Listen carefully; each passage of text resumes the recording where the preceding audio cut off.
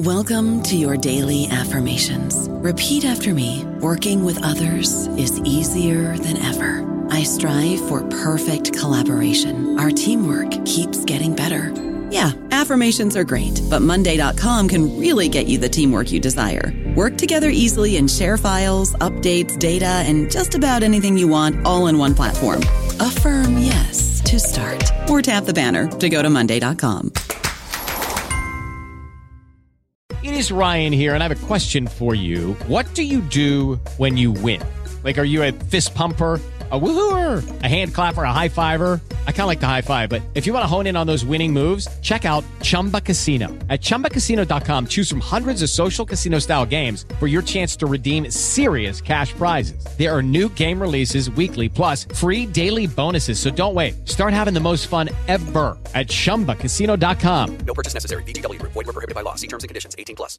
Hello, everybody. This is Marshall Poe. I'm the editor of the New Books Network, and I'd like to tell you that we have a new and improved website. It has two new features that we think you'll love. One of them is a vastly improved search engine, so that when you type in keywords, you'll get a bunch of episodes really quick. The other is the ability to create a listener account. And in that listener account, you can save episodes for later listening. So you can create a kind of listening list. We think these features are neat, and we think you'll enjoy them. Please visit the site today. Welcome to the New Books Network. This is Carrie Lynn, welcoming you back to New Books in Literary Studies, a podcast channel on the New Books Network. Today I'm looking forward to sharing with you Time and Antiquity in American Empire, Roma, Redux, by Dr. Mark Storey, a book about two empires, America and Rome, and as Storey puts it, the forms of time we create when we think about these empires together. Ranging from the 18th century to the present day through novels, journalism, film, and photography, Time and Antiquity in American Empire reconfigures our understanding of how cultural and political life has generated an analogy between Roman antiquity and the imperial U.S. state, both to justify and perpetuate it, and to resist and critique it. The book takes in a wide scope from theories of historical time and imperial culture through the twin political pillars of American empire, republicanism and slavery, to the popular literary genres that have reimagined America's and Rome's sometimes strange orbit, specifically Christian fiction, travel writing, and science fiction. Through this conjunction of literary history, classical reception studies, and the philosophy of history, Storey builds a more fundamental inquiry into how we imagine both our politics and ourselves within historical time. He outlines a new relationship between text and context and between history and culture. Offering a fresh reckoning with the historicist protocols of literary study, this book suggests that recognizing the shape of history we step into when we analogize with the past is also a way of thinking about how we have read and how we might yet read. Mark Storey is Associate Professor in the Department of English and Comparative Literary Studies at the University of Warwick. He was a founding member of the British Association of 19th Century Americanists and has held fellowships at the University of Virginia and the Houghton Library at Harvard. His research and teaching interests lie broadly in American literature and culture, and he is currently working on projects in two areas: critical theory and historical time, and horror and the Gothic. Hello, everybody, and welcome back to New Books in Literary Studies. My name's Carrie Lynn Evans, and I'm joined today by Dr. Mark Storey to talk about his book, Time and Antiquity in American Empire, Roma, Redux. Mark, thank you so much for joining us. Well, thanks very much, Carrie. It's great to be here. So I'd like to start by asking you a little bit about yourself and how you came to work in your field. I guess there's a long answer and a short answer to that. I was one of those kids who read a lot of books, and then I sort of discovered American novels when I was a teenager, which seemed a long way from my English provincial life. So that interested me, and so I went to university, did English, had a couple of great teachers of American literature there, and then I ended up at the University of Nottingham in the UK doing my PhD, which was and still is a kind of a major centre for American studies in the UK. But I think there's, the sort of, I guess the other thing which is an important, maybe part of the longer version I'd have to include is the fact that I was an undergraduate student in the early 2000s specifically. And I guess that was me coming to a sort of political consciousness, if you like, between 9/11 and the Iraq War and the decade that followed that and the crash of 2008. And so I think there is a sort of generation of American studies scholars who are now, a decade on from their graduate work, who all of that stuff was very important and very influential on how we looked at the US. And yeah, I think that, that's another reason that kind of I ended up doing what I do. Interesting. So tell us then how this particular book came to be. Well, I'd written about 19th century American literature as my PhD in my previous book. So that was my period, the 19th century. And then I sort of developed this fascination with P.T. Barnum. So I ended up writing something about him. But in the process of doing that, I discovered, really just kind of literally discovered on the internet, this old poster for one of Barnum's, he called it the Great Roman Hippodrome, which is something he put on at Madison Square Gardens in New York in the 1870s. And it was one of his kind of amazingly ambitious shows. And it included in it this full-scale indoor chariot race. And this just seemed sort of incredible to me. And I was interested in Barnum anyway. And then I guess this is the Iraq War again. Around the same time as that, I read an article and I found some footage on YouTube of how US troops had been staging makeshift chariot races in Iraq during the war as a kind of friendly contest, amongst themselves. And I think it was these two things that sort of emerged at the same time, or I discovered at the same time, and how they came together. So it was New York in the 1870s and Baghdad in the 2000s. And in the middle of it, this reconstruction of ancient Roman spectacle.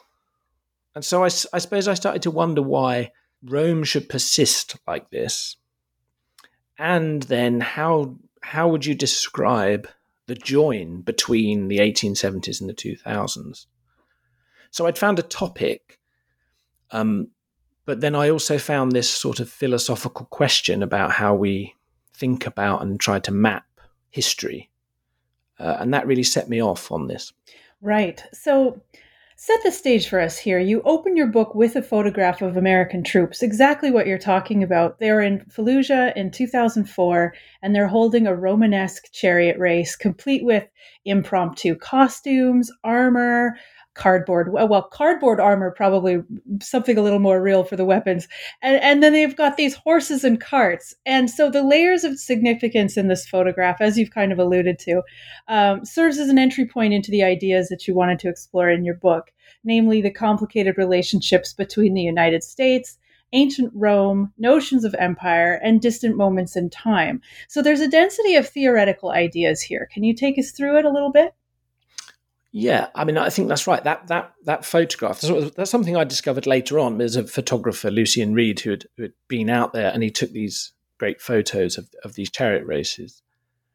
And I suppose the photograph prompted, in part for me, the first thought about the idea of the analogy that becomes the sort of book's governing trope, I suppose, or its method as well.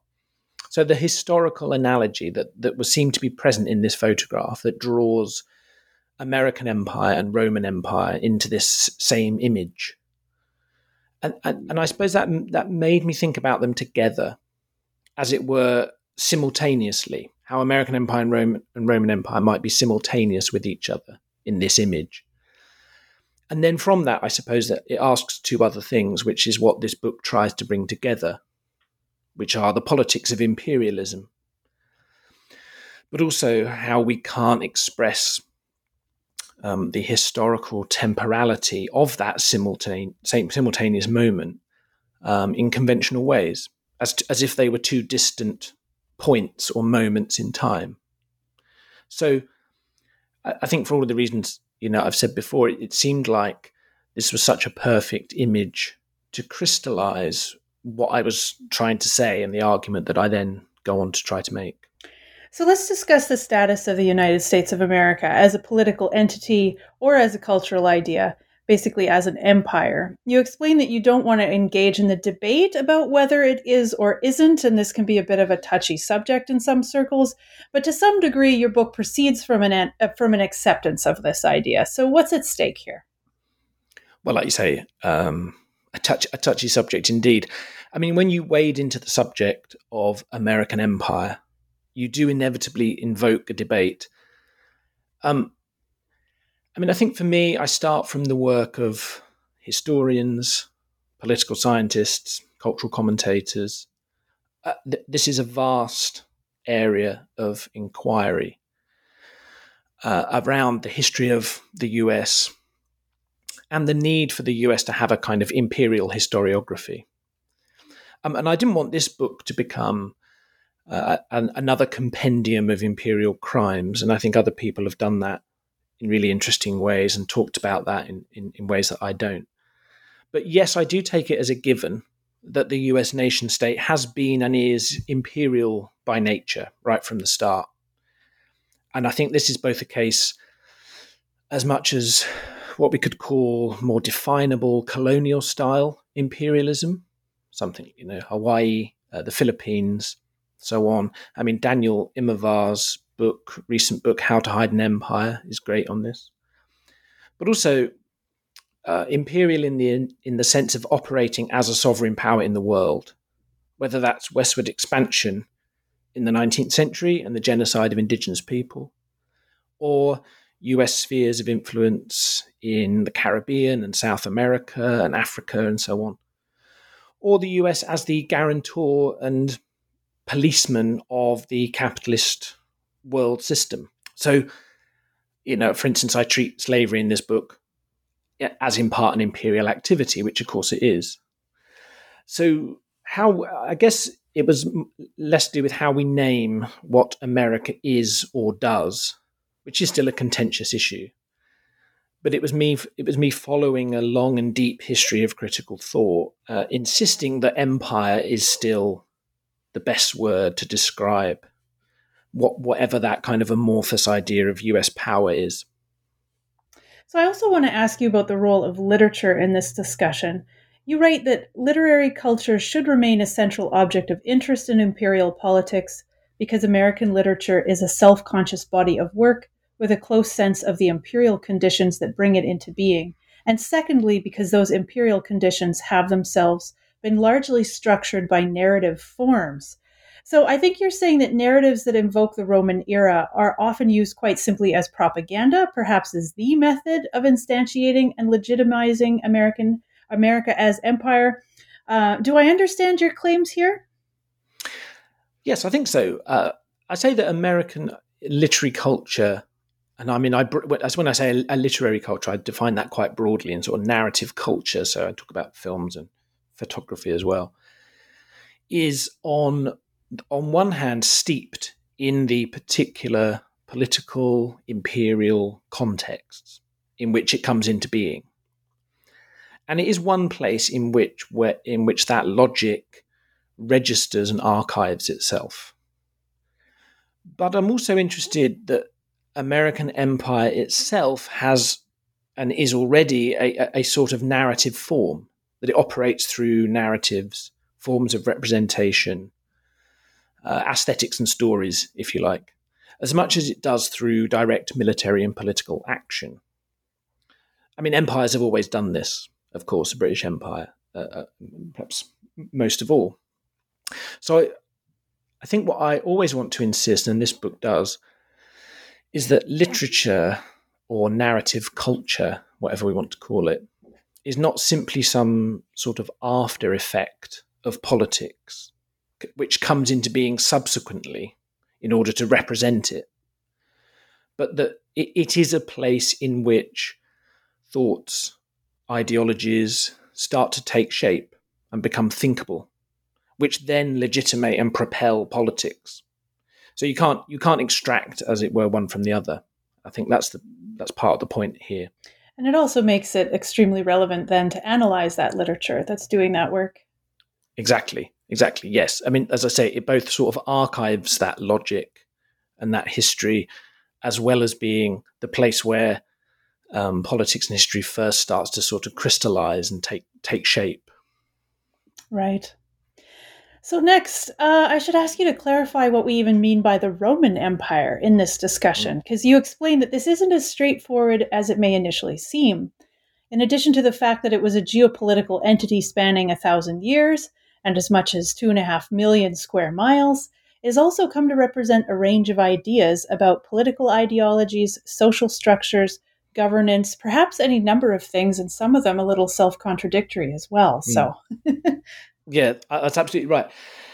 I mean, when we tend to talk about ancient Rome, and I mean, I say we as a sort of, in the popular sense, we tend to talk about it as if it were a given thing that we can point to.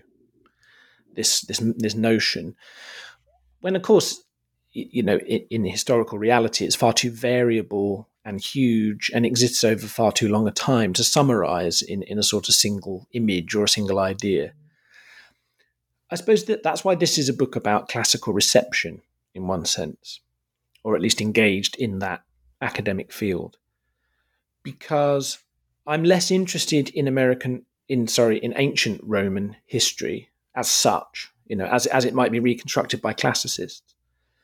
And I'm more interested in how ancient Rome exists as a kind of idea and a storehouse of images and cliches and political inspiration, and how that materializes in the modern world. And I think that's a different emphasis. And, this is something that goes on a great deal in classical reception studies, but that's ancient Rome figured rather differently than reconstructing it as a sort of historical entity. right. So I want to ask you too about your methodology for putting the different time periods in conversation with each other.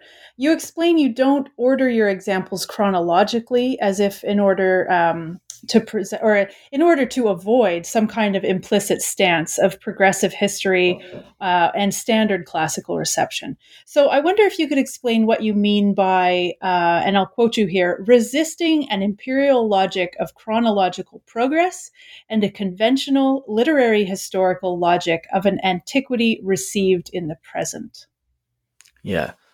So I think this goes back to the point maybe I was making before about how I was trying to think through how we connect those many American moments of Roman analogy that I discuss in this book in a way that chronological history just doesn't really seem to explain or contain it or allow us to connect them.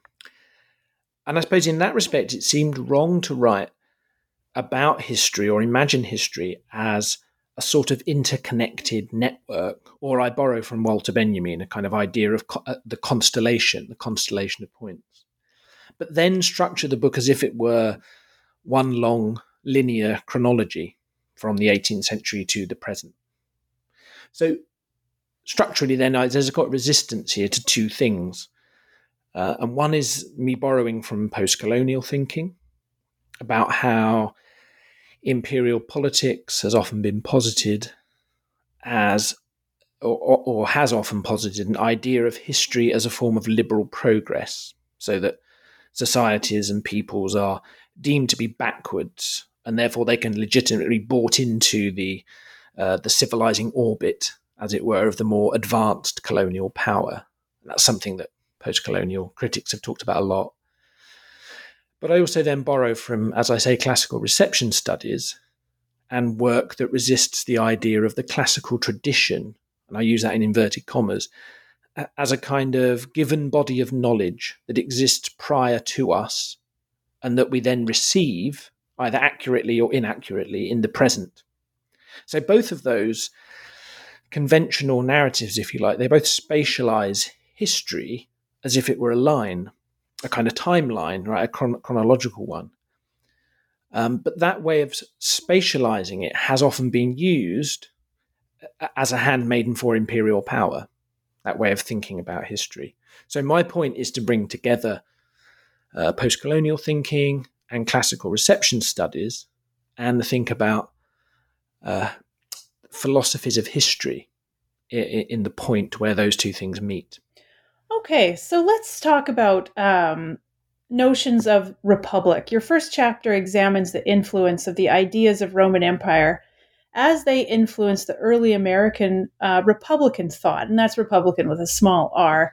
You argue that while classical history became a series of parables about the virtues of certain kinds of statehood, it also seeded into U.S. formation an imperial logic that undermined the trajectory of American utopian futurity, which I think it's really interesting that those two things would be opposed. So tell us what you mean by this.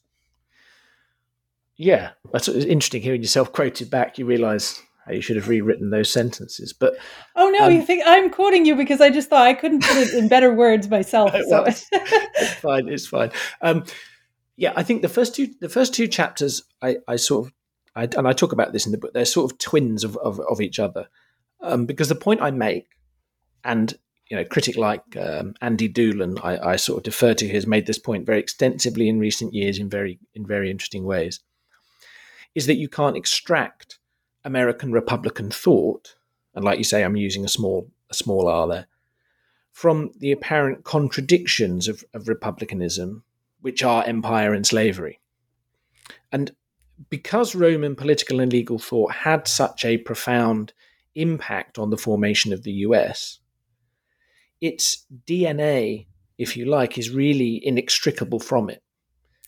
So I bring in Hannah Arendt here, who makes the point in her book on revolution. And I bring in J.G.A. Pocock in another sort of classic book, The Machiavellian Moment. But I also use Michael Hart and Antonio Negri's massively influential book, Empire. And they trace the formation of US Republican thought in the 18th century to, at least in one sense, the ancient Greek historian Polybius, who we know greatly influenced the framers of the Constitution. And Hart and Negri then take that on to their own description of American hegemony after World War II. So I guess this is returning to the analogy again. There is already an analogy with Rome at the very conception of the US itself, of US sovereignty, of US statehood. And that analogy and the imperial contradictions it seeded, I think, really put pay to any idealized notion of a more utopian idea of the US Republican experiment. And so then you demonstrate how these themes appear in works by American novelists, and you discuss, so I'm going to give the list, because you cover quite a few novelists here, and I would invite you to discuss all of them, or some at more length than others, or whatever you think makes the most sense to convey this idea. But you mentioned here Ursula Le Guin's Lavinia, John Williams' Augustus, Upton Sinclair's Roman Holiday, Henry Adams' autobiography Education, as well as works by Henry James and Nathaniel Hawthorne. So why did you select these? Yeah, well, I mean, as you can tell, I talk about a lot of writers in the book, but it's still far from an exhaustive survey of American references to Rome. So, I mean, yes, I picked these people out partly because they seem to offer particularly rich or extensive or politically engaged works of fiction or writing with the questions that I was tackling. And so there are some obvious canonical figures. I mean, you couldn't talk about America's relationship to Rome without talking about Henry James. And really that's a sort of book in itself, but I do talk about James. But also people like Upton Sinclair, who you mentioned, I talk about in this chapter, who's a very well-known writer in some ways. The Jungle is a kind of famous book of his.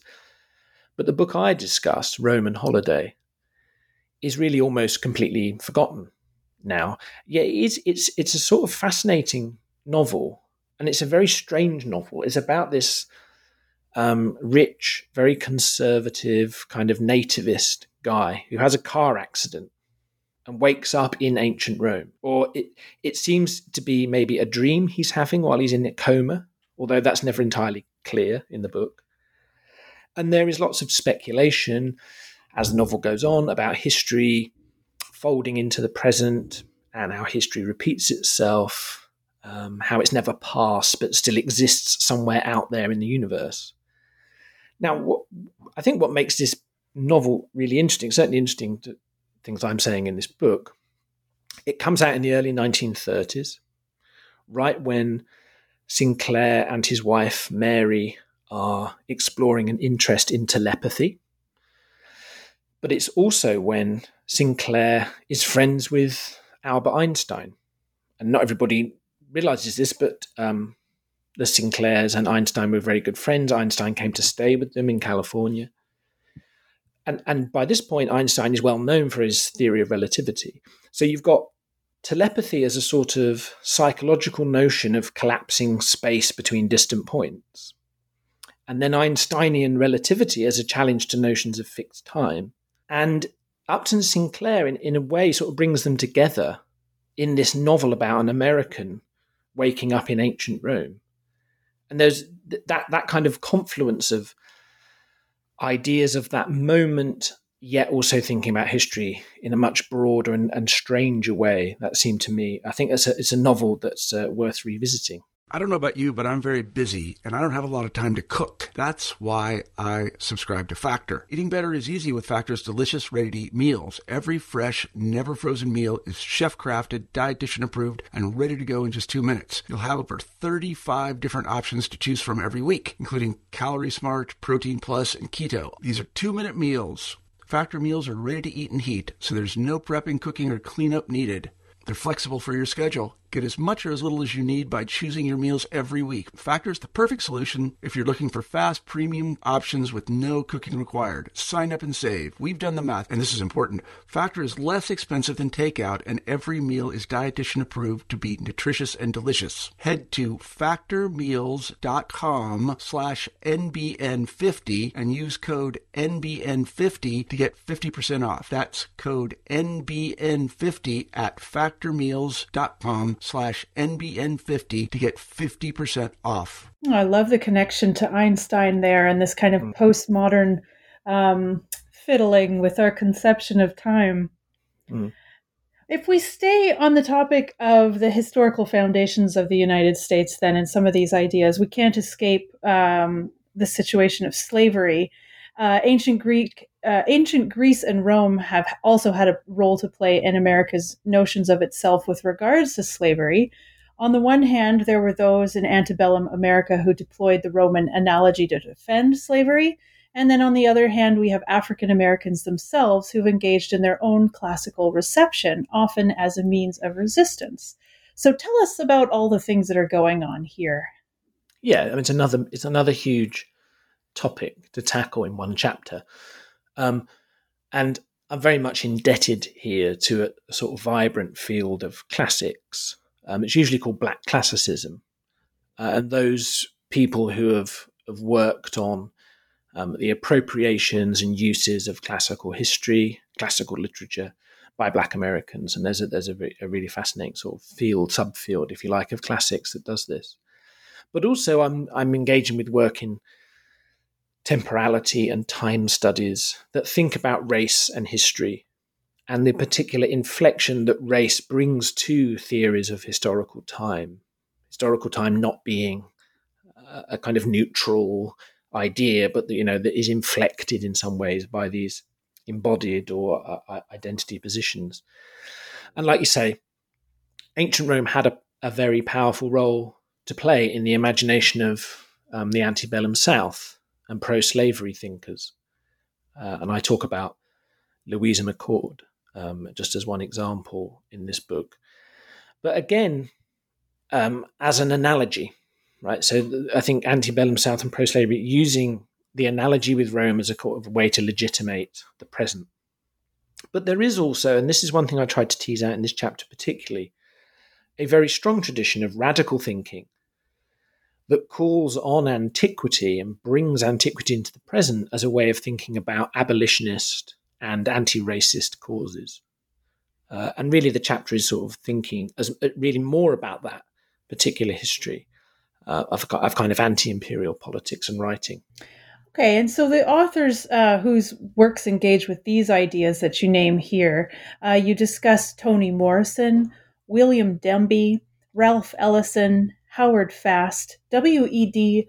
Du Bois, Sutton E. Griggs, Robert Montgomery Bird, Charles Brockden Brown, and Phyllis Wheatley. Right, again, was it yes, a long list, and they all do appear.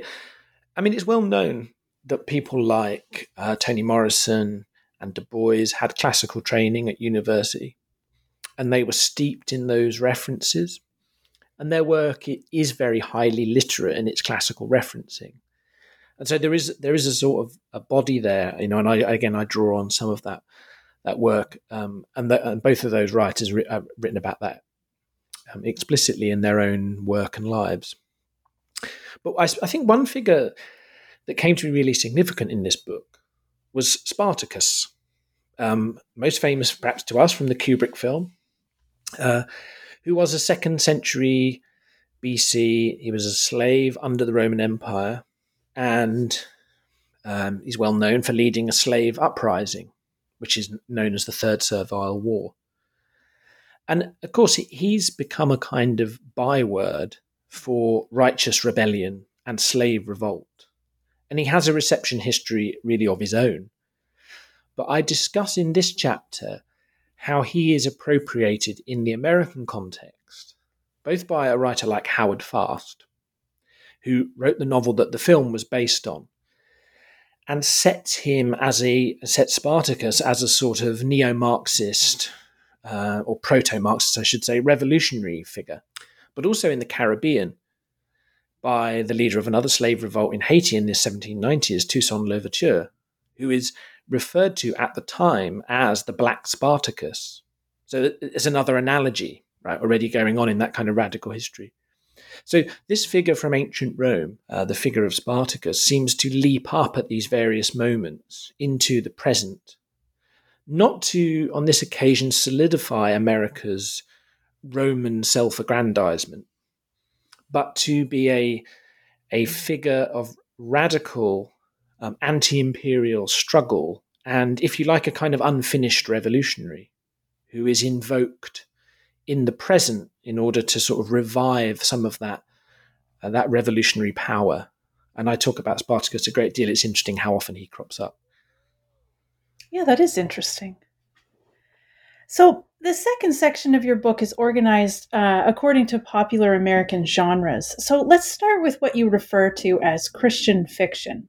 And you begin, perhaps surprisingly, by recalling what we might call or what some have called the torture porn of Mel Gibson's film, The Passion of the Christ. So we're kind of taking a left turn here and exploring the connection between its themes and, as you were alluding to before, this period of the U.S.'s following 9/11, and in this context, we're specifically looking at their use of torture programs themselves in that kind of context. So tell us, first of all, how you classify Christian fiction, and then how these narratives demonstrate a particular dimension of America's relationship to Rome. Sure. I mean, in terms of the Passion of the Christ, I do start the chapter with that. And I mean, it's a kind of interesting film for all sorts of reasons. Again, people don't perhaps realize now that the film studies term torture porn, which is sometimes applied to a sort of trait of very extreme horror movies of the 2000s. In the original article where this term is given its name, The Passion of the Christ is in there, and it's sort of cited as an example of this new, very visceral, violent cinema. So it's an unusual film, and I think I relate it in some ways to some of those contexts that you describe. I suppose the second part of this book shifts to these three popular genres, like you say. But I guess Christian fiction as a term is a bit more amorphous, maybe, and less accepted than the other two chapters on travel writing and science fiction as kind of genre labels. It's less well theorized, maybe. I think what I really mean here is historical fiction about Christ and the establishment of Christianity in the later part of the Roman Empire. That's what this sort of encapsulates. And any fiction which tackles Christ's life does so, of course, within the context of Roman imperial power. So that interested me, but obviously what this brings together is ancient Rome with one of the central pillars of US imperial power.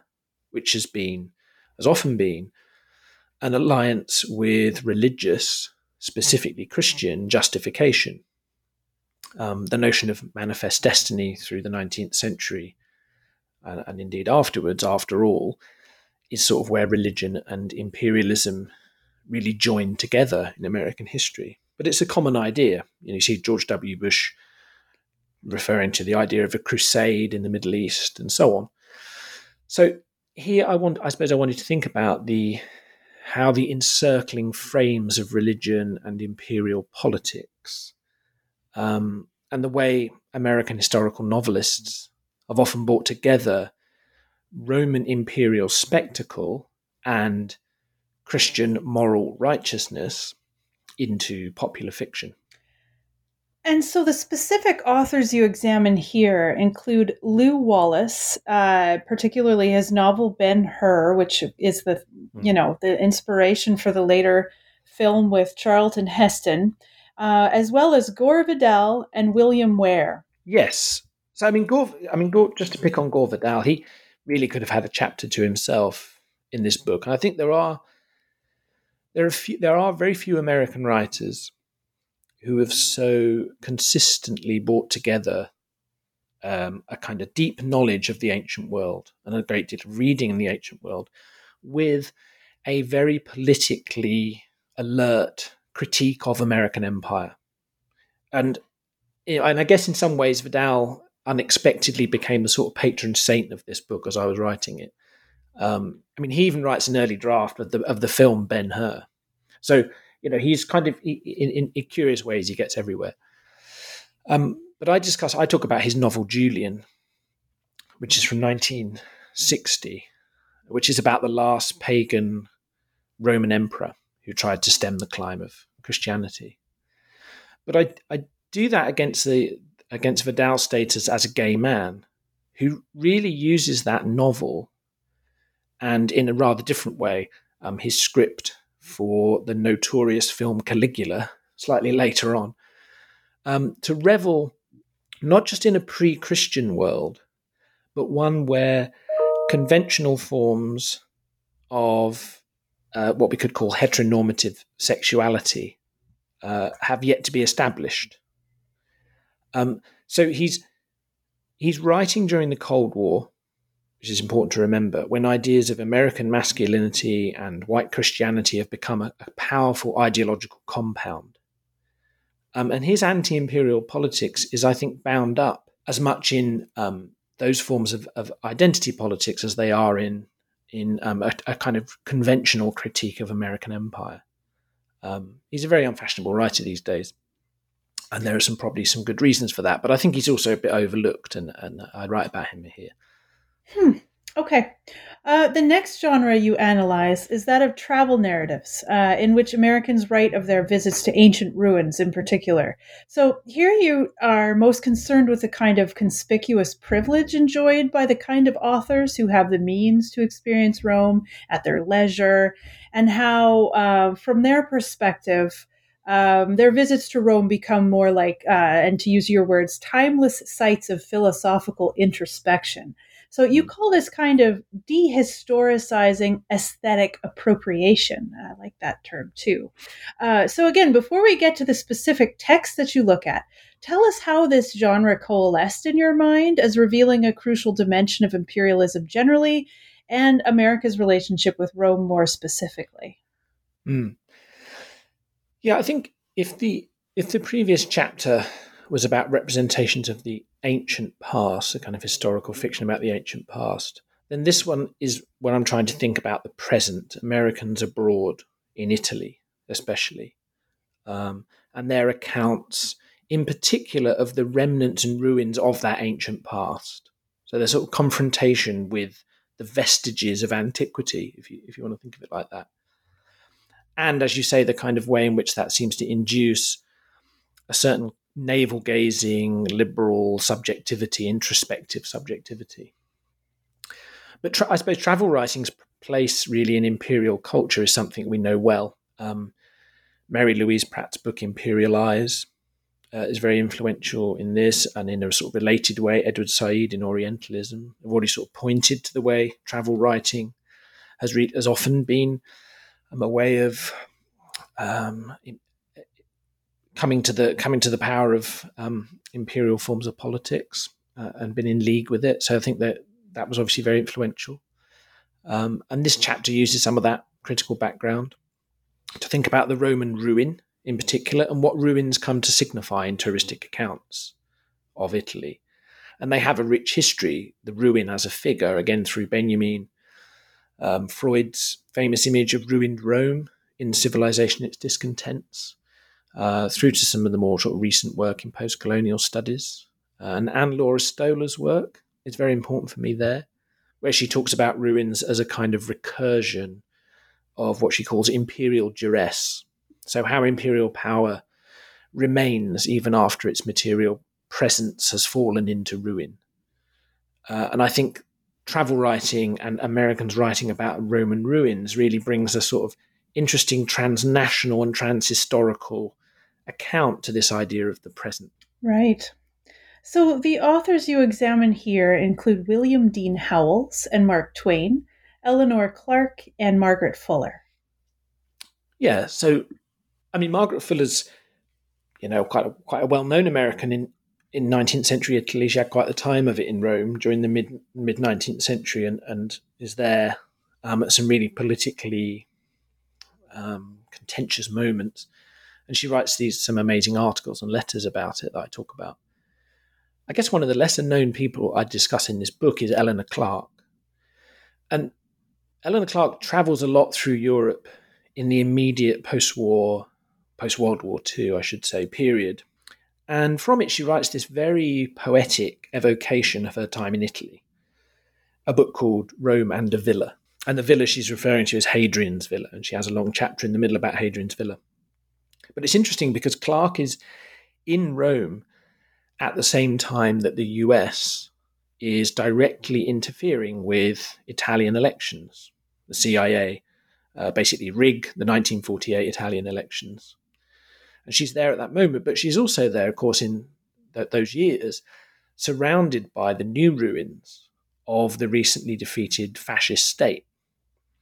And Mussolini, of course, was one of the great analogizers with ancient Roman imperial power. He copies it. He imagines the new fascist Italy as a kind of new Roman Empire. So, again, in this one place, at this one particular time, you have an American writer thinking about the strange convergences of historical time and imperialism, and thinking through politics and subjectivity at these sites of Roman ruin. So the last genre you explore is my personal favorite. It's what I research, science fiction, or SF for the broader term for speculative fiction. And you explain that this is an important genre for this discussion because of the ways the disparate periods of ancient Rome and the technologically enhanced future share a sort of conceptual ground with contemporary hegemonic expansionist America, despite their separation by time. And then, of course, there's a lot of fun things we can do with time in science fiction, with the time travel or time bending things. So it sort of opens up a landscape with the concept of time in this genre as well. So can you tease apart some of these ideas for us? Yeah, well, hopefully it's obvious that I've moved from, Christian fiction in that first part, which was about the ancient past, and then travel writing is sort of about witnesses to the present. And then, of course, we arrive at science fiction, or SF, which ends the book in the future, maybe, or at least in sort of speculative histories. And so I guess here I'm interested in thinking about time in the way that SF demands. And it becomes another way of countering forms, potentially it becomes another way of countering forms of imperial temporality, of chronology and teleology and so on. So I'm interested in sort of SF's temporal imagination, really, and how it seemed to me a sort of mirror image in some ways of thinking about classical reception, the classical world as a sort of imagined entity that we receive in the present, and then the future as another sort of imagined entity, and that they come together. So they seem to be sort of mirror images in interesting ways. And it is amazing how often ancient Rome crops up in American SF. Even that classic, which I talk about, the 1970s film Westworld, directed by Michael Crichton, now more well known as a TV series, of course, but and that has at its heart these three worlds in Westworld, which includes Roman world. And that film ends up in Roman world with a cowboy walking around Pompeii. So you have these two worlds of the American imperial imagination, the Wild West and ancient Rome, that are sort of impossibly fused together in this huge resort for rich people.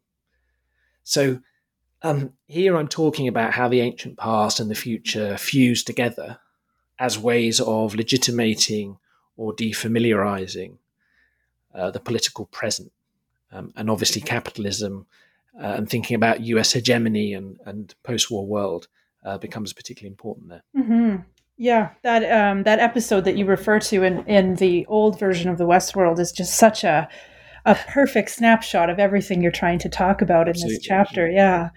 So turning to the authors for this section, you look at Isaac Asimov, Edgar Rice Burroughs, and Samuel R. Delany.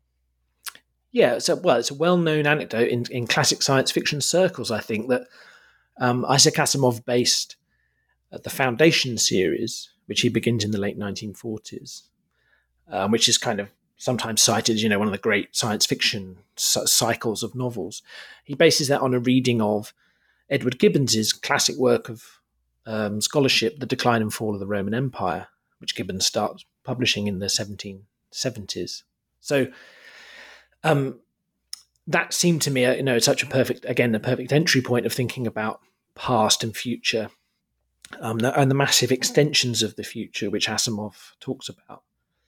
But I guess if the ruin was the trope that I run through the previous chapter, here I'm interested in the figure of the barbarian, who is a sort of remnant of a past or a destructive outsider that threatens, the imagined purity of the civilized center.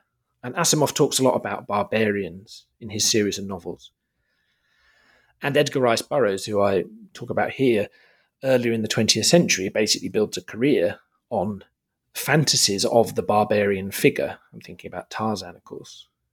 But the barbarian as a historical figure has also been one against which to imagine certain ideas of racial purity and, again, imperial justification.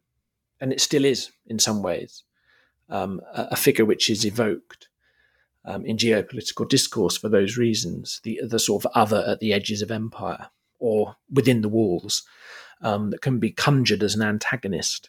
So anyway, the way ancient figures and images migrate to imaginative ideas about alternate and future worlds is really interesting to me. And that seemed to be a particular thing that was going on in these writers in some very interesting and quite complex ways.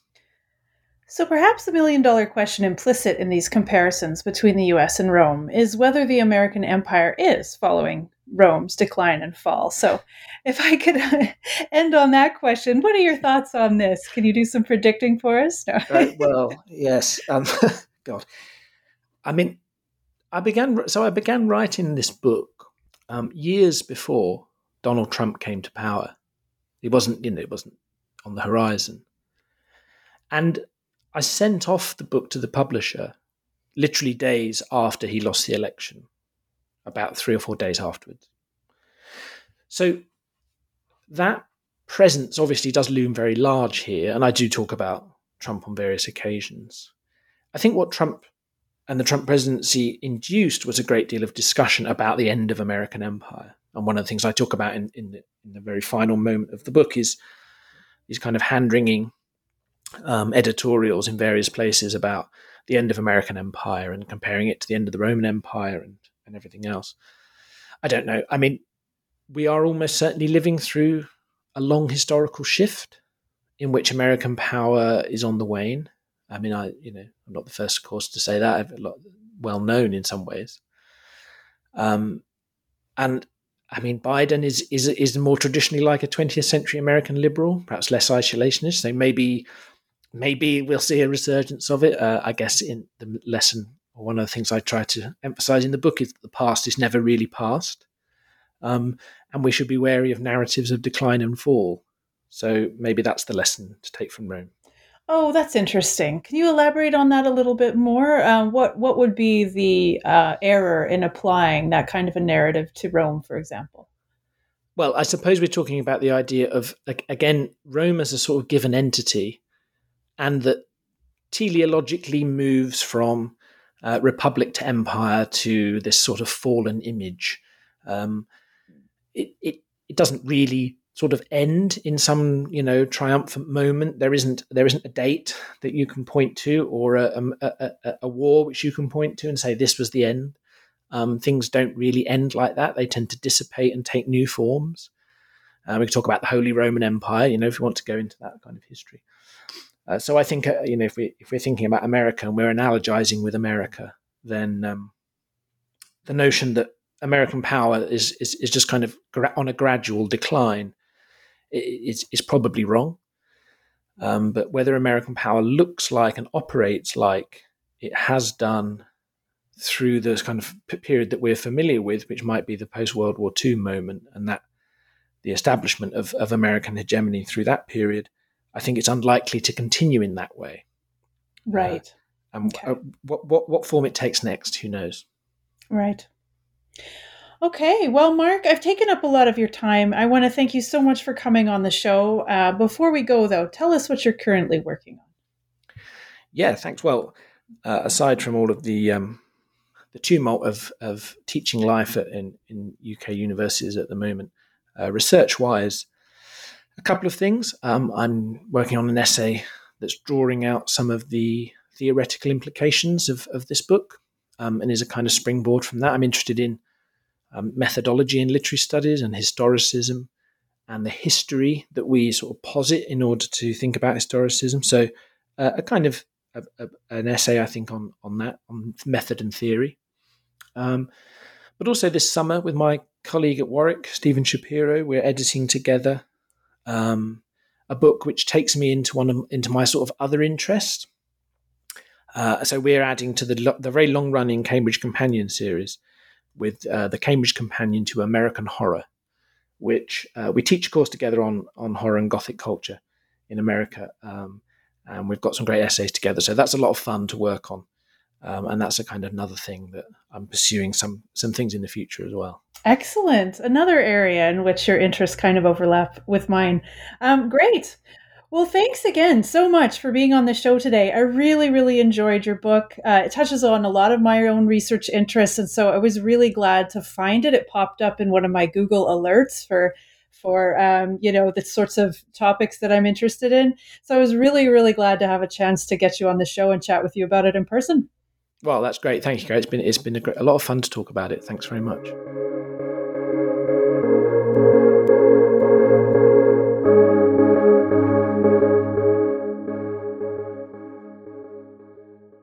With Lucky Land Slots, you can get lucky just about anywhere. Dearly beloved, we are gathered here today to... Has anyone seen the bride and groom? Sorry, we're here. We were getting lucky in the limo and we lost track of time. No, Lucky Land Casino, with cash prizes that add up quicker than a guest registry. In that case, I pronounce you lucky. Play for free at LuckyLandSlots.com. Daily bonuses are waiting. No purchase necessary. Void where prohibited by law. 18+. Terms and conditions apply. See website for details.